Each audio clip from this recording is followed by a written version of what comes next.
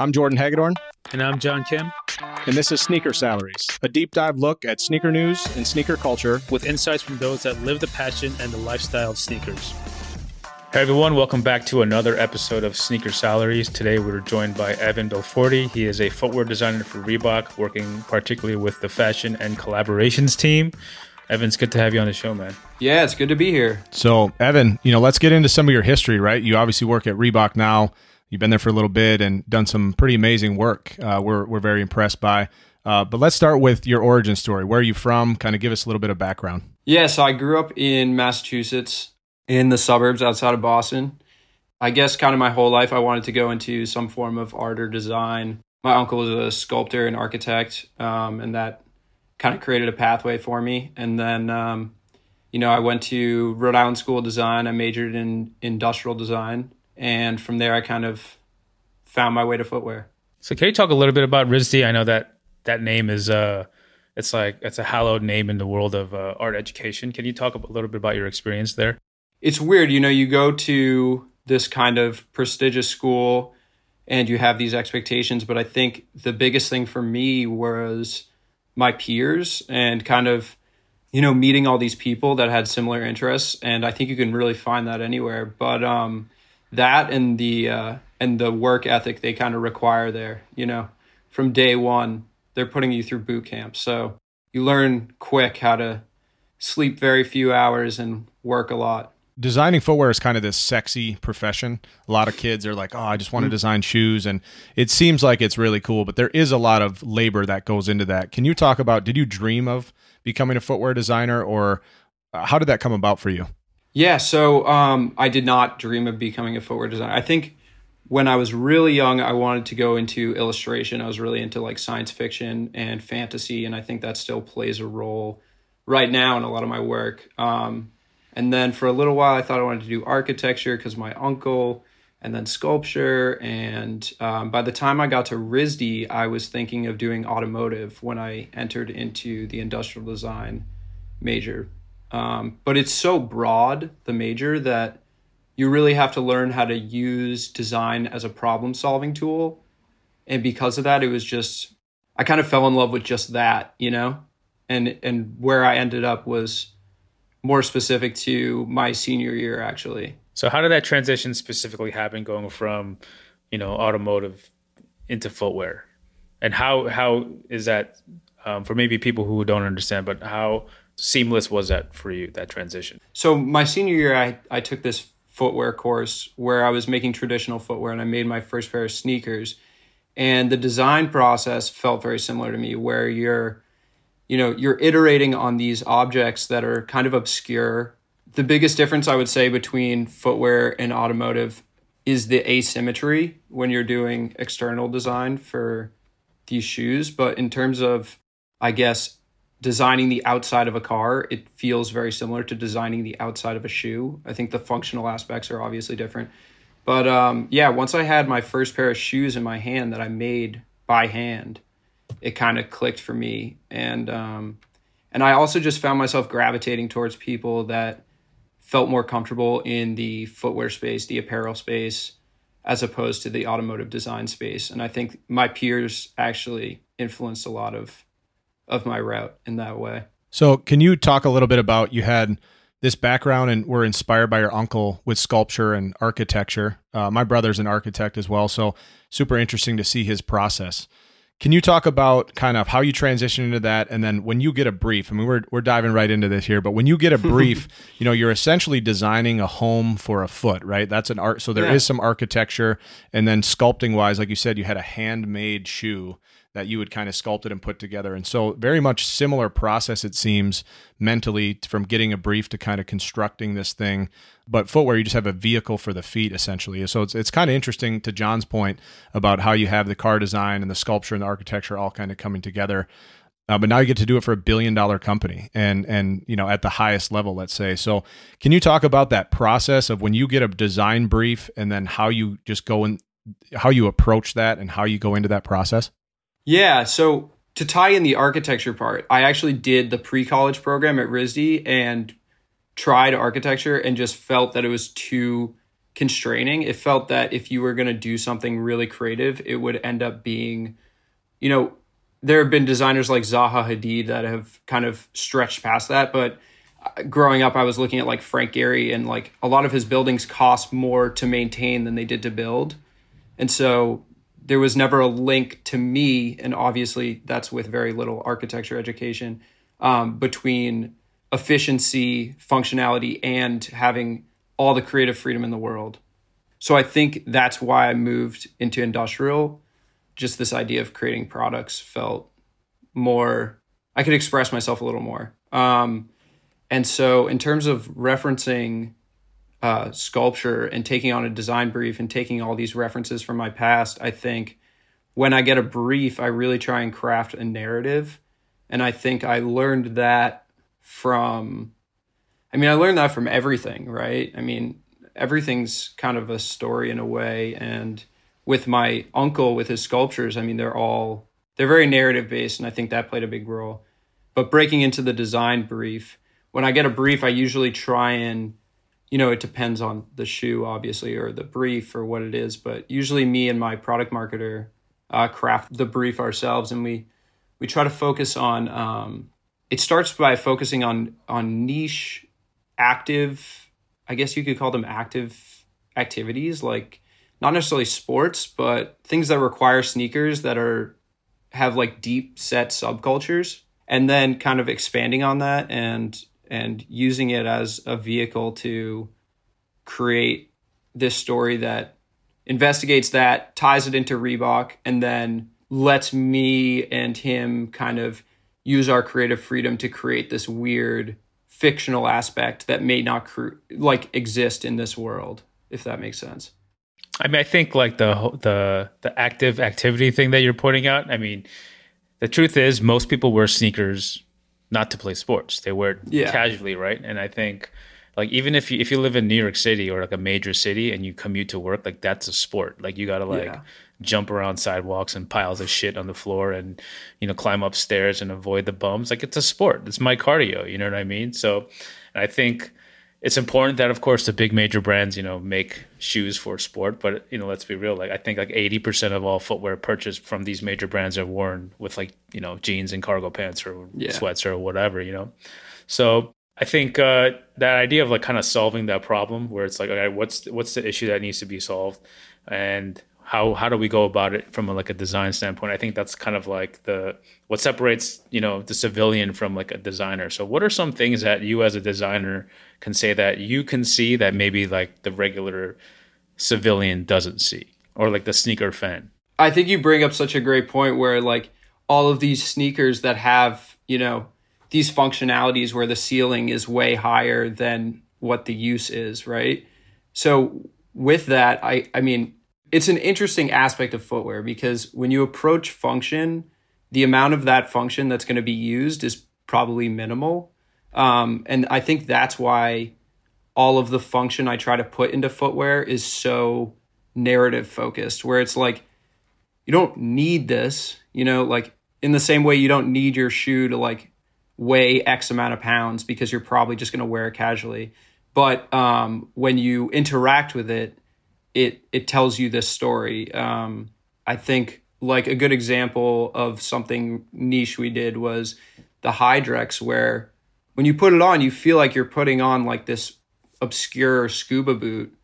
And then you go in the city and you're, you know, jumping, dodging, whatever you're doing, or maybe you're just chilling out. But, you know, that came from looking at like surf shoes and scuba equipment and all these other weird things, and just taking these kind of functional things that we don't necessarily need, but we can use to tell this story.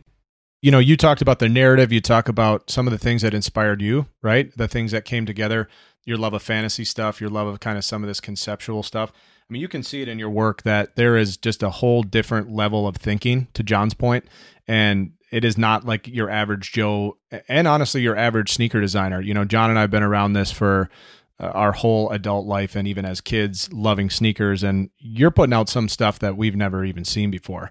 You know, can you talk about your love of this fantasy world and how you took some of these wild concepts and not only brought them to life, but even got approval, right? Because you're working at a corporate company that oftentimes doesn't let stuff like this fly. And we've really seen this. I mean, it's why we're sitting here on the podcast today. You've caught our eye in a way that we haven't really seen from some of these brands that are usually very corporate. So can you talk about that process and kind of how you've fought that battle and broken through? Yeah. So I think, again, I'll go back to the people around me is really the biggest part of that, where I work on a really small team. It's me, it's a developer, it's 2 product managers, and our director. And our director, Anastasia, started the fashion special projects section, like I think about 6 years ago.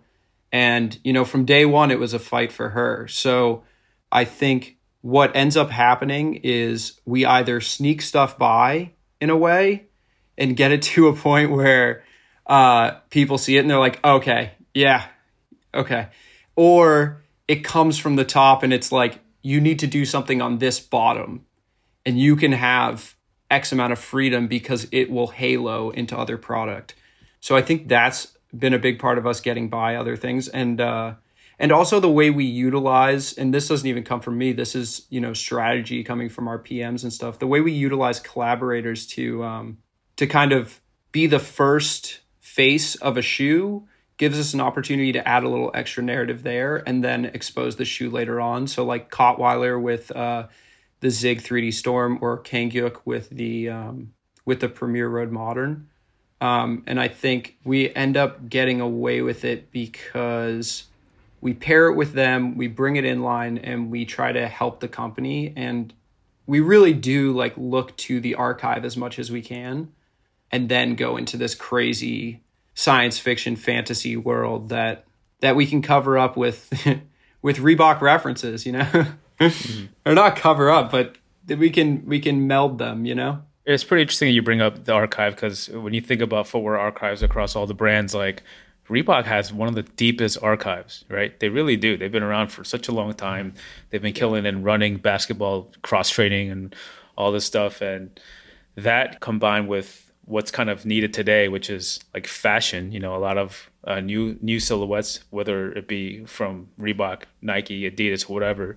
It's really important who they collaborate with in the beginning. That's almost kind of like setting the tone, setting that standard, And you bring up the Road Modern, which was very, very highly praised across all publications. I mean, we at Sneaker News named it one of the top 10 shoes of 2020. Can you talk a little bit about that particular shoe, that project, some of the pitfalls, some of the wins, and some of the things that you learned from that? Because to me, that shoe was like a really big win for you personally, it seems like.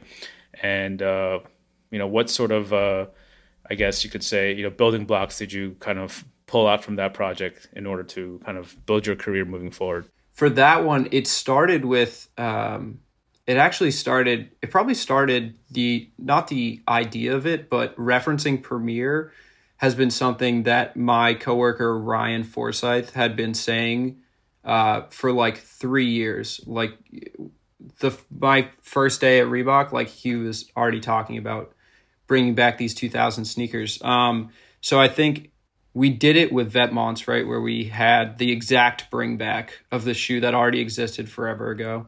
And it did pretty well. And I think that gave us a little leeway to kind of do our own thing. But it was really just, it was a lot of like dissecting and breaking to the archive. And just, it was cool because it was like, I'm a very nerdy kind of person in an area that is very separate from footwear. Like I like fantasy, science fiction, I like films and books and all this stuff. And these guys who made this Premiere line were very nerdy, very deep into the sneaker culture, nerdy, like putting as much tech, like piling as much tech as they could into these shoes. And so it was so cool to see not just how they were doing that, but how they were using these design lines to emphasize these very small details that came out and like hit you in the face. So the goal was really to take some of the biggest things the design lines we found, celebrate the silhouette, and kind of make something that felt modern and sleek and new, but still celebrated this chunky, maximalist, nerdy like aesthetic that came out of like 2000s running. Well, and how do you continue that success, right? One thing we've realized over the years, we meet a lot of people at brands, we talk to them. Oftentimes you don't even know how successful a shoe will be until it's on the market, and you kind of got your fingers crossed and you're going, okay, we're going to put this thing out that we kind of spent all these years and hours on, and it finally tanks or does really well. So a lot of stuff you guys have done has picked up some momentum. Like you said, it's done well in the marketplace. So how do you wait kind of in anticipation, and kind of what does that feel like? And then once you feel that success or failure, those internal conversations happen. And then how do you duplicate that and kind of keep pushing? Yeah, you definitely feel it. I think when Premier was coming out, making a shoe like that is difficult. The process took a lot longer. It came out probably almost a full year after we had expected it to, because of different variables that kind of popped up. So when it finally dropped, there had been some miscommunications with the market, and there had been some required color changes. And, we were really shuffling to make sure it was as good as it could be. But there were some variables against us. And so to see it come out and sell out everywhere for the Premier Modern, I mean, it's a really good feeling to be like, it's not so much, it sounds kind of immature, but it's like, I told you so, kind of like, like you guys didn't really want to listen to me or listen to us, listen to our team. Not that was coming necessarily internally, but I think at first some of the markets were pretty hesitant. And I think the fact that it's sold out is really good for future colorways and future versions. If we do other iterations or anything like that for that shoe specifically. I like the I told you so moment, and it is not immature. I mean, we've seen this. John and I have been obsessed with sneakers since we were kids. And you even think about something as crazy as the Kamikaze back in the day, which was just a wild design. And, up to that point, it was the Reebok Pump, and it was just a lot of these like straightforward Nike Air Force One and Terminators and just very straightforward shoes.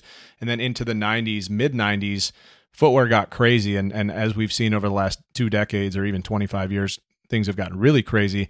Can you talk about the belief that shifts, right? Once you have that success, then I feel like from a corporate standpoint, they actually come to you guys and say, holy shit, this was actually amazing. Do it again, do it again, do it again. And they kind of maybe put a little bit. So what shifted internally, and how did you get more resources or more belief or just more, maybe less stress? Or can you talk about that transition?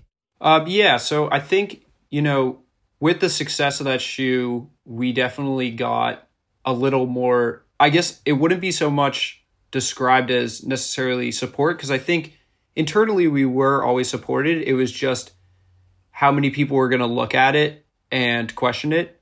And I think now there's just a little more trust where we just have more space, I guess you could say, more space to kind of just do what we want to do and have them kind of look to us and be like, okay, you guys know what you're doing. We'll let you do you, And that also came with my new manager, actually, who isn't on our team, but he is new to Reebok by the name of Brian Chaffee. And he has been really great about kind of creating this, almost playing defense for the designers in a way, where he creates a really good space for kind of the people he feels should have that space to have it.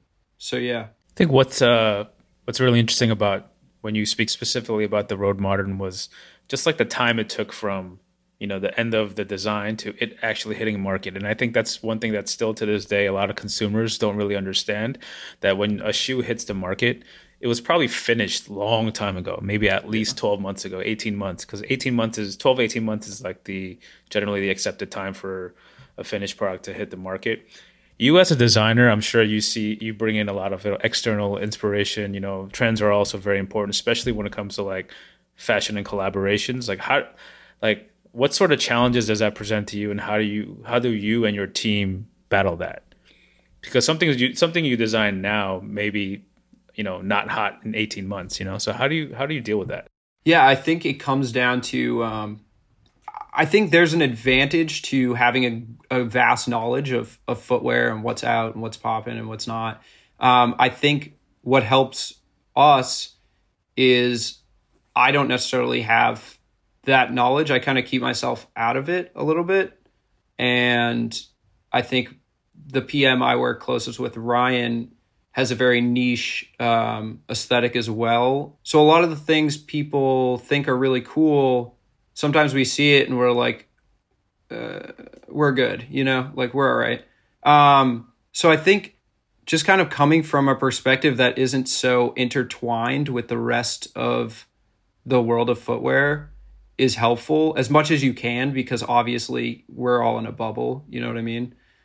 And you see that all the time with like people thinking someone copied someone else. And the reality is these two footwear designers both started this 2 years ago and had no idea each other were working on these projects.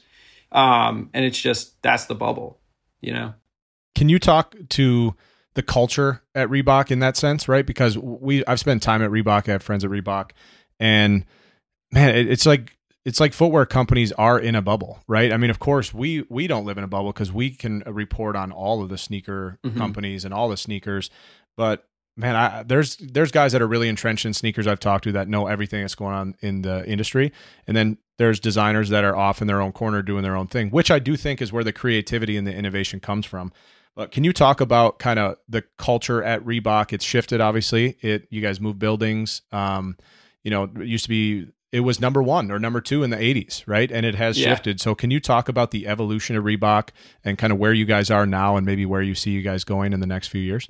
Yeah, I think where we are now is a pretty solid spot, I would say, given our small size, of course, but comparatively. But I think, with a lot of recent transitions towards the vector from the Delta logo, which was the one that a lot of people associated with like CrossFit and stuff. I think more and more it's become a space where everyone is being heard, at least more than in the past. And I think that's really good. I think we're moving in a direction where designers are being listened to and PMs are working directly with designers rather than kind of creating a brief based on a market and trying to get sales. And I think that's awesome. I mean, most of the designers and PMs at Reebok are like good friends and work really closely together. And I think that's a big part of creating something special is being able to meld the knowledge of the market with the knowledge of design and aesthetic and take all those things and create something that fills both needs, right? Because you do have to, maybe I don't, maybe my team doesn't have to, but you do have to sell shoes. Yeah. Sure. Well, and on that front, can you kind of touch on that? Because one thing, I've become friends with a lot of sneaker designers over the years, and one of their frustrations or maybe pain points is the marketing team and how the marketing team either releases the sneaker or even chooses the colorways at times, right? So can you talk about your relationship, you and your team's relationship with marketing, and then how you see those products out into the world? You guys have actually done a great job dropping some of the stuff you've done and obviously helps with collaborators. But can you talk about that process and kind of give some insight into that world? With our stuff, we try and let it happen a little more organically, where most of our marketing comes out of us or it comes out of like a seating pair. Like a good example is the Margiela shoe that like Kim K posted is like, we don't tend to do these big shoots. I think if we had more resources, we probably would. But I think my team, we make do with what we have. And whether that's, posting a day early on Instagram or hyping it up that way or telling the story. I mean, I think I myself, my PMs, our director, we all, whenever we share anything, we share like the full story. We want to give everyone everything. And then, another great thing is we have a developer who like really believes in the product a lot. And because of that, she's another line of defense where sometimes maybe someone wants to like change a color or something like that. And she's like, nope, sorry, we can't do that. Like, and she's got some leverage behind her because she can use the factory. Not that she uses it incorrectly, but she believes in our product and it's very helpful, Speaking on marketing for a second, though, let's be real. Like, if the streets are talking about it, then you don't need marketing. Like, that's your marketing, right? if people are talking about it, then you don't need the shoots. You don't need all that. You got consumers doing it for you. They're regramming that same photo that whoever posted saying, yo, I need these. When can I cop? And the good thing about that is that, okay, you have these people lined up ready to buy that shoe. But in that, that quick hit hype of where some products just catch fire, like the story behind it sometimes gets lost, right? Mm-hmm. People sometimes don't care about, oh, well, that references this shoe and that's a nod to that detail. You as a designer, I'm sure you find that like frustrating at times, but does that kind of disappear when you know that the shoe's going to be like a hit? I'd always care more that people understand it more than that they like it, because I think it's a reflection on the work we did and how concise it is. But I do understand that in general, people can be derivative in a way. And I think that's just the way it is, it's just the way it is sometimes. But yeah, I mean, if I had a preference, I would rather people hate the shoe and are like, whoa, this is a reference to this, this, and this. Like, that's cooler to me. Oh, that's a huge battle between like the design and the marketing team. I think every brand struggles with that, of course, as designers want their stories and their ideas to kind of like be heard, I guess you could say. And yeah. I think that's pretty interesting that you have that very unique point of view, because when we spoke before, you don't really come from like a sneakerhead background. You're like a firm design background. Do you think that's contributed to how quickly your career has grown? Because you're only a few years out of RISD, and now you're designing some of the more important shoes that Reebok's putting out right now. It's tough because I think the reality is, and something I learned kind of coming out of RISD and being surrounded by all these talented kids, is that this talent, it kind of comes in droves. There's a lot of talent out there, a lot of talent. So it's really how you utilize it and how you use it to kind of do something new or do something that feels new. And I think it's for my career, in terms of it moving at a pretty steady pace. It's been due to me having a lot of opportunity because of other people, people giving me opportunity before I even knew that I could do something, and just kind of not trying to bite anything I see. I think everything I do, even if someone tries to compare it to something else, and to come back to like your like people being derivative question, even when they try to compare it to something else, I know that that's not where it came from, or I never will pull something from something else. I mean, usually when I see things I like, I'm like, damn, I wish I did that first, but I didn't, so I can't touch it. You know what I mean? That's kind of like one of the unwritten rules in design, right? Yeah, it depends. I mean, a lot of people, yeah, it should be. Can you briefly talk about two things? I think there's a lot of people listening right now that would love to design sneakers and maybe even get into sneakers, right? Because some people just have the dream to design. You kind of went into it. You had architecture, you had sculpture on your mind, and then automotive, but then it evolved here. Can you talk about like maybe just a couple of the, other than the hard work and maybe being surrounded by great talent at RISD, can you talk about a couple of the principles that you learned there that have really driven you, and then also some advice for people maybe trying to get into the sneaker world, or after all, this is Sneaker Salaries, trying to give people advice on how to make it in the sneaker world? Yeah, I think the biggest thing I learned at RISD, and this came from everything, was broadening your toolbox in a way. Learn everything you can and learn every process you can, learn how to make everything you can, and not just focus in on what you think you want to do, because what you think you want to do can change in an instant. And I think I've used more tools that I've pulled from projects that are so irrelevant to footwear for the stuff I do for footwear than I even do for pulling stuff from actually making a pair of shoes. In terms of getting into like a footwear role, it's unfortunately like, it's kind of heartbreaking, because it's really difficult, because these companies, they're hiring for these apprentice programs, and that or some sort of weird temp job are really the only ways you can get your foot in the door. And it's like 15 jobs with like 3,000 applicants. Not to discourage people, I think the best tool I had that everyone has access to has been Instagram, honestly. And really, like, if you can get attention on Instagram by doing something that people aren't doing, it's like a free market, you know? It's like the only place where you don't need this degree to get the attention of these big companies. Well, it's that element of discovery. You know, I know John and myself, we're always looking on social. And I mean, just yesterday we saw an athlete posted a sneaker, and it's crazy. You know, just little nuggets are dropped all the time. And so I think these brands are looking out for talented people. I think, so can you give us maybe advice once you got in the door, what you learned and kind of how you're navigating in a tough world. So maybe some advice when it comes to once you get your foot in the door. Yeah. So my position was, I was working as a welder at the time, actually, and I was just hitting them all the time with all these applications for all these jobs I was not qualified for, getting rejected for all of them.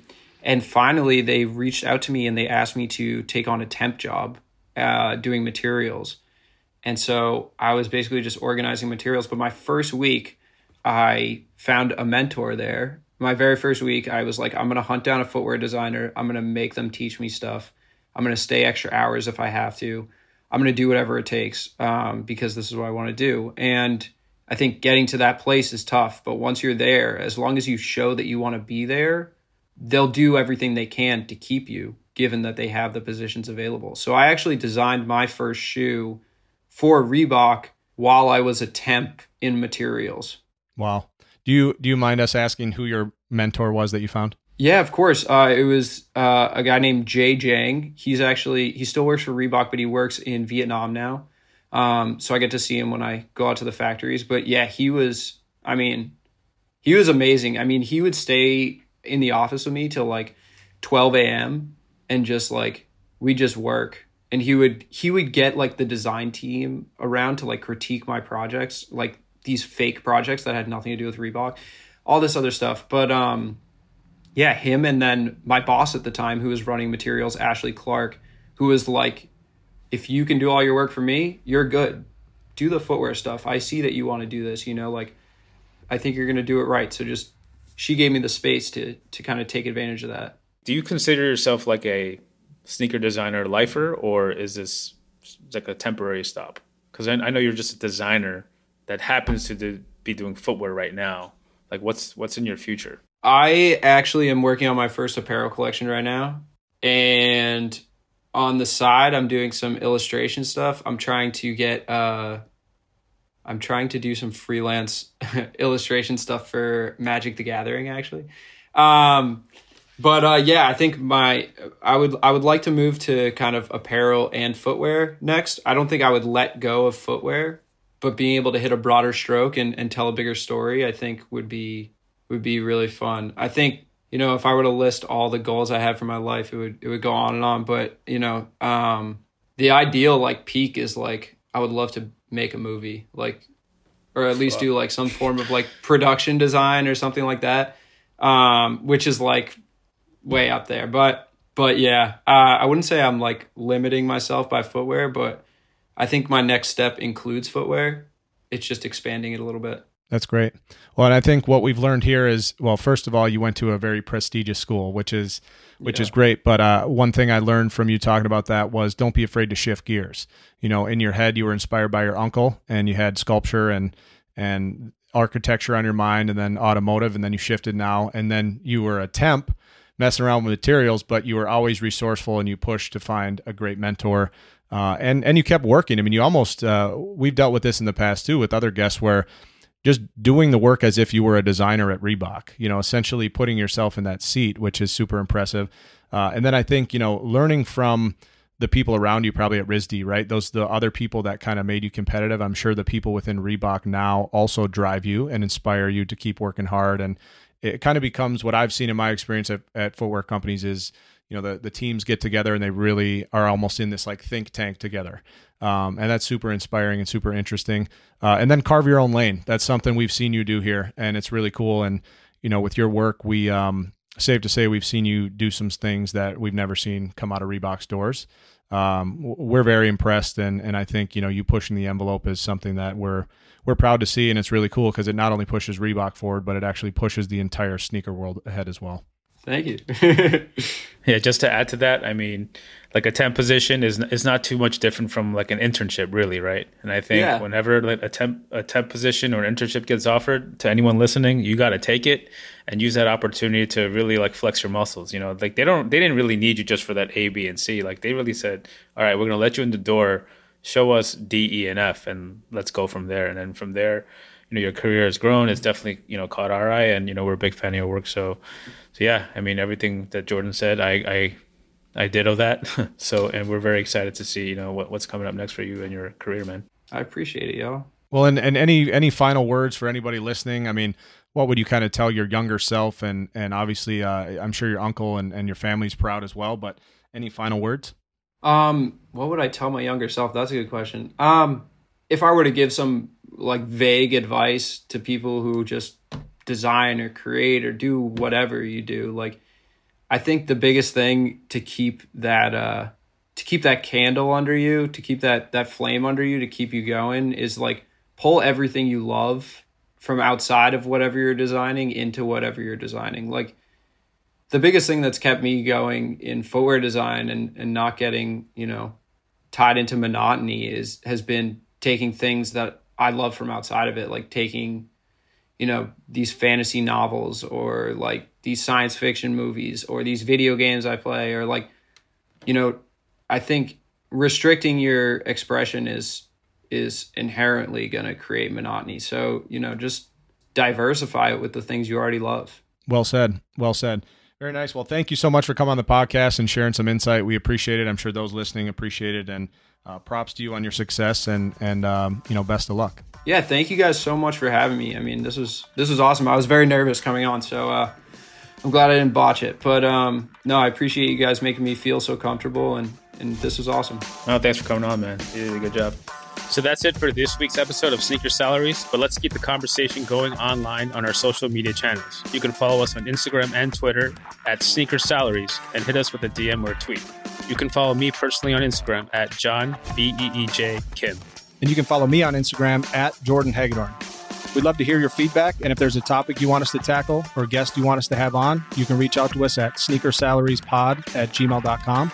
If you like the episode, feel free to share it with your friends and help spread the word. And please show us some love by leaving a 5-star rating and positive review so we can grow this podcast. Sneaker Salaries is a sneakernews.com and 1:37 p.m. partnership and a Gallery Media Group original production.